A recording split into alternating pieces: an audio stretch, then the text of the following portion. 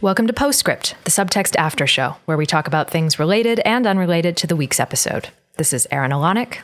And this is Wes Alwan. So we just got done talking about It's a Wonderful Life. Well, I guess we didn't just get done. We're going to do a little bit more talking about it, and specifically about Clarence and the Martinis. And maybe a little Uncle Billy, too. And Uncle Billy. How do you feel about an Italian family being called the Martini? First of all, love it. And owning a bar to boot, yeah. Yeah, well, that's part of the tradition of last names telling you what you have to do. And it sets up an important joke in the film. I hope it's not only just for that. But yeah, the Martini family is really it was so important, I think, to me as a kid. And I think it was really self-conscious choice on Capra's part to put basically like a version of his own family into Bailey Park, and to have Potter be also like an anti-Italian bigot too. Right. He says that George does he want to play nursemaid to a bunch of garlic eaters or something like that? Yeah. There's a real significance to the fact that Bailey Park has people in it that would not ordinarily be allowed in these types of, single family home communities. Yeah, we get several nods towards the importance of immigrants, right? Yeah, absolutely. And I love all those little kids piling into the back of the car with a goat. That is so typical. My grandparents themselves, after they were married, they lived for a few years in the upstairs unit of a multifamily house where downstairs lived my grandmother's, Italian-speaking parents in New Haven. But then they saved up their money and they moved into kind of like the equivalent of Bailey Park, this post-war residential neighborhood of single-family homes just outside New Haven where they raised their kids and where my grandmother still lives. And Wes, you've been to that house, very, very small house. And it's just great to see that and to know that Capra too, like as an immigrant and as like part of this very American tradition, is including immigrants as part of that vision of a ideal small town life, which is cool. And it's interesting, you're talking about the business versus personal and the commerce and professional life and work versus the familial and the communal. Mm-hmm. And in this case, immigrants play a role in both of those, right? So for Potter, it's just people to exploit. There doesn't seem to be a lot of thought by him about their social role. He's sort of casually racist towards them. And I think he also, he makes a reference to a discontented, lazy rabble at a certain point, which I take to be just like the working class. And he contrasts that to a thrifty working class, I guess. So that's his ideal. But for him, the existence of that social stratum, it's just there for him to be an object of his predation, right, let's say. And then there's the role of immigration in growth, right, in the expansion of the United States, including its economic expansion, very important to that. But also, right, they play an important factor in the development of the social fabric. They're not just incidental to it, or as someone like Potter might think, some kind of detriment to it. Right. And I think part of the implication of his statement about that thrifty working class thing is the idea that if you give them homes that are too nice, then they're not going to bother working as hard. So he wants to keep them in poor living conditions, maybe maybe there's a little bit of social Darwinism inherent in that they'll want to work harder to improve their station. Right. And, I kind of wonder if Potter is supposed to be, there's that part where Potter sort of taunts George, who's come into his office to ask for the $8,000 that Potter has stolen. I wonder about Potter as a figure, if we're supposed to take him as a literal person, or if he's really just too mean and ridiculous to be anything but a symbol of like fate or generalized forces of evil. But anyway, that scene is interesting to me because he says to George, you once called me warped, frustrated old man, something like that. And he says, well, you're a warped, frustrated young man. And I do think there's supposed to be inherent in Potter himself yet another alternate reality thread there for what George might have become, maybe. Is he supposed to be the sort of inner psychology of George, or the, what George might be if George really put his entrepreneurial skills to work? Because here we have a man who's put up a lot of buildings and done, on a small scale, done a lot of things that George had the ambition to do. So you're thinking about Potter as a reflection of a different possible future for George Bailey? Is that the... Yeah, or maybe even the devil on George's shoulders. Right. Or shoulder, the one shoulder. Right. Well, he offers him a job, right, at one point that is, I did the currency conversion, equivalent of $300,000 or $400,000 a year. Yeah. In today's money. Wow. Very hard to resist. Well, and also I wonder if the idea of joining forces with Potter is necessarily so negative. I mean, it is in the configuration of this film, so it is. The possibility that he couldn't join forces and integrate a little bit more compassion and a little bit more of his own ideals into the way that Potter's structure works. Change the system from within. Well, exactly. And also this idea of Potter as being, it's a curious one, because Potter is so mean that it's like he's beyond conversion. You know, he's obviously a Scrooge figure, but a Scrooge who does not become converted. And so as the soul thrown into the outer darkness, I think that's a little chilling. You know, I mean, I want to see, I'm not a total softie or anything, but I would like to see Mr. Potter experience a conversion. I don't know. Maybe I'm asking too much. Isn't that what the devil says to Jesus in the desert? Join me, you can change the system from within. Yes, it is. That's right. That's and right. Darth Vader to Luke Skywalker. No, you're right. I'm just kidding. But yeah, no, I get that. I mean, I was just making that joke because that's part of the temptation, right? Well, no, I think there's something to that. Yeah. That it's impossible to change the system from within, according to that formulation. If we take Potter as being a devil figure. Or it's, I think maybe the danger is that and it's a very realistic danger, is that you will simply get corrupted by it. You will start to speak that language and get integrated into that culture, so that the good that George Bailey might be able to do in that position will get undermined because it will transform him as a person. You know, do the sort of thing that you were bringing up before, which is create a different possible future for him, create a different variation on George Bailey. Right. I think we all face this problem because we are all worried about making a living, for most of us, right? We're worried about making a living, and we are always engaged in this rationalization to one degree or another. You know, to what extent do I need to sell out? And it's not just about making a living, it's about being part of an institution. It's about being a part of a community, right? So, but it always comes with constraints and it comes with influences. So for instance, if I become a professional philosopher, for instance, right? If I'm tied to the academy and my bread and butter has something to do with publishing and delivering presentations at conferences, can I actually do the thing that I want? You know, this was a dilemma once upon a time for me. It's not anymore, but can I do the thing that I really want to do, which is to be completely authentic, right? Which seems to mean being completely free and not tied to the expectations of others and not tied to the criteria of professionalization and, you know, and scholarship and all those things, which seem to just sort of chip away at originality and creativity. So we have to make these decisions about being tied to institutions and the necessity to make money and all of that stuff, and the conflict between that and who we might be if we can remain free of those influences. And again, it's even more complicated because we need those influences. We need, you know, as I pointed out, we need obligations and expectations and the recognition of others and their demands in order to do our work on a day when we might not feel like doing it. I mean, the other aspect of the immigration story in the Martinis is just that aspirational component, right?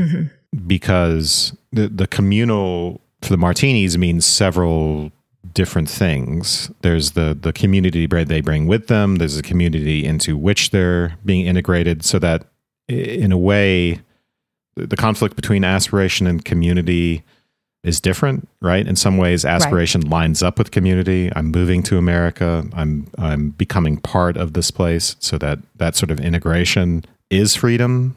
I don't know that if you were thinking about any of that with the Martinis. The mere fact of being welcomed into Bailey Park represents the realization of an ambition, right? Yeah. And still being able to be oneself. What I love too about that sequence is the fact that they are still, they're still coming with the goat. They're still, they're still getting a blessing where they're crossing themselves with bread and the wine, right? So that it doesn't involve having to sacrifice their values, but they can be integrated as themselves into this idealized community and not have to, do the things that a lot of people had to do, which is to, try to quash that part of their identities in order to integrate properly. The thing I was thinking about Potter too, which might lead us to Clarence, is this idea that Potter is kind of like a supervillain, which is another, his extreme meanness and his slyness is supervillainy. And I think it's funny that, and very, very appropriate, that on the other side we have, the dumbest angel of all the angels. I think that's also very with true. The dumbest name, Clarence. Oh, he's so. Hey, wait a minute. I say that as someone whose name is Clarence. Yes, I'm allowed to say that. That's right. Being a Clarence myself, yeah. Right. Who goes obviously by a different name. Sweet Henry Travers. I think the stupidity of the angel, the stupidity of goodness, is really important here. It's a common theme of the childlike faith or the holy fool too. But I love the part where Nick kicks them out of the bar in the alternate reality. And then we see him playing with his cash register and saying like, "Get me, I'm giving out wings," making the bell ring. There's something in that strikes me as being really important. It's like the movie's self-awareness of the kind of sentimentality of the bell ringing and the kind of, I guess, how easy it is to make fun of goodness and to make fun of innocence, I think. He calls them pixies, right? Yeah. And I don't know if if the insinuation was that they're gay as well, but at the very least that they are not manly, and there's a connection between not being manly and being unrealistic, let's say, right, or prone to silly fantasies or something like that, and that in itself is tied to goodness. So if we're good, we're not tough, and we're not realistic. Right. That moment is just, aha, Nick has found the loophole in faith. That's everything that everybody wants to point out, right? About gee, isn't it stupid to believe in religion? The look how silly it all is. Of course, that's the point. Part of the point anyway. So I love that moment. But Clarence turns out to be, it turns out like a stupid angel is better than a super smart devil. Right. We get deceived by our intelligence, right? It's not in an ethical sense. We get duped not because we are too dumb, but because we're not dumb enough in some sense, because we're too smart, and this goes again towards the whole God thing, that we're so smart that we can rely only on ourselves and only on our own intelligence for guidance rather than something that is outside of us. And what looks dumb about someone inside the religious moment to someone outside it is just that they would rely on something that for which there is no rational explanation or no obvious material motive or something like that. It's dumb in the sense that it reaches towards a inexplicable foundation, and what's inexplicable is we find ourselves dumbfounded in the face of what's inexplicable. Right. The one thing I wanted to say too is just how terrible the ending message is that he writes in the book. The idea that as long as you have friends, it's like it kind of undercuts the strength of that final scene for me. Yeah, what are the words exactly? Remember, no man is a failure who has friends. Thanks for the wings, love, Clarence. Yeah, I think that really misses the mark. Well, I was wondering actually this earlier. I forgot to bring it up, but what do you do? We don't have to discuss it now because we're ending. But if you tell the story about someone who's not George Bailey, right? How do you tell it about one of the other schlubs in the film, where they don't exist? Can you tell the same sort of story about the detrimental effects of their not being there? Does one have to be a George Bailey to be so important to the social fabric?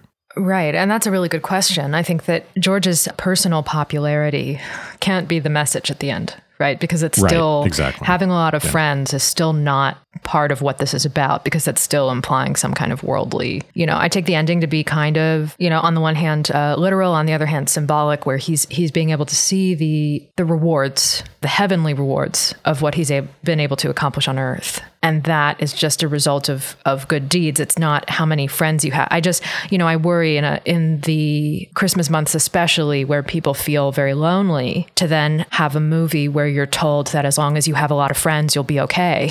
That's tough for me. Yeah. It's tough for me to reconcile. Just thinking about the scenario in which it's Gower or someone else who's right at the bridge, ready to throw themselves off. And, the argument that one might make is that there's a lot it's not just a matter specifically of Bailey's good deeds, but it's really a matter of contingency, because he's a linchpin, not just in the sense that, he's the guy with the most friends in town and the guy who's most important morally to the town or something like that, or in terms of good deeds, but that if you remove him, that it might not happen, but it's always possible that you interfere with a lot of other forces for good. Mm-hmm. So, for example, his brother, he saves his brother so that his brother saves a whole troop carrier, right? Right. And the troop carrier would not have been saved if it weren't for him. And, yes, so it's a good deed. He saves his brother, but it's a matter of happenstance that his brother ended up in the water. And likewise, he wasn't there to save Gower from going to prison. So the charitable reading here is, it's not just that what's important is not just the fact that Gower goes to prison as kind of the end point of all this, but Gower's influence on the town is lost as well. So that Gower is also a good person with good effects, and that order and that the whole order can get unbalanced by simply subtracting someone from it. And it could be anyone, because they are already integrated into the community, right? They already have an important role in the community, and that when people do disappear abruptly, it causes problems, and we have rituals, we have ways of the mourning people is not just about, about our personal grief, but mourning people is about repairing the rent in the social fabric, so to speak.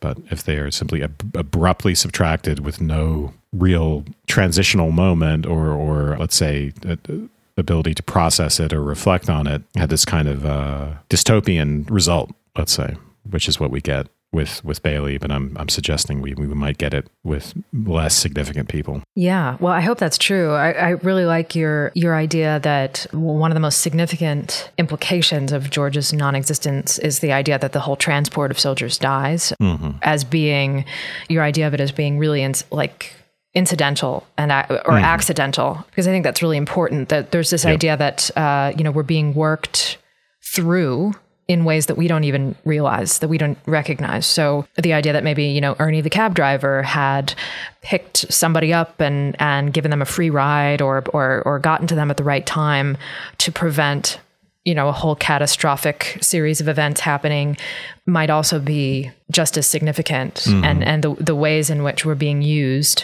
I mean that in a good way, used in a good way, for carrying out interventions of fate in ways that we are not ourselves aware of. Oh, right. Is a really beautiful element of this. Yeah. Yeah, good point. It's don't interfere with fate.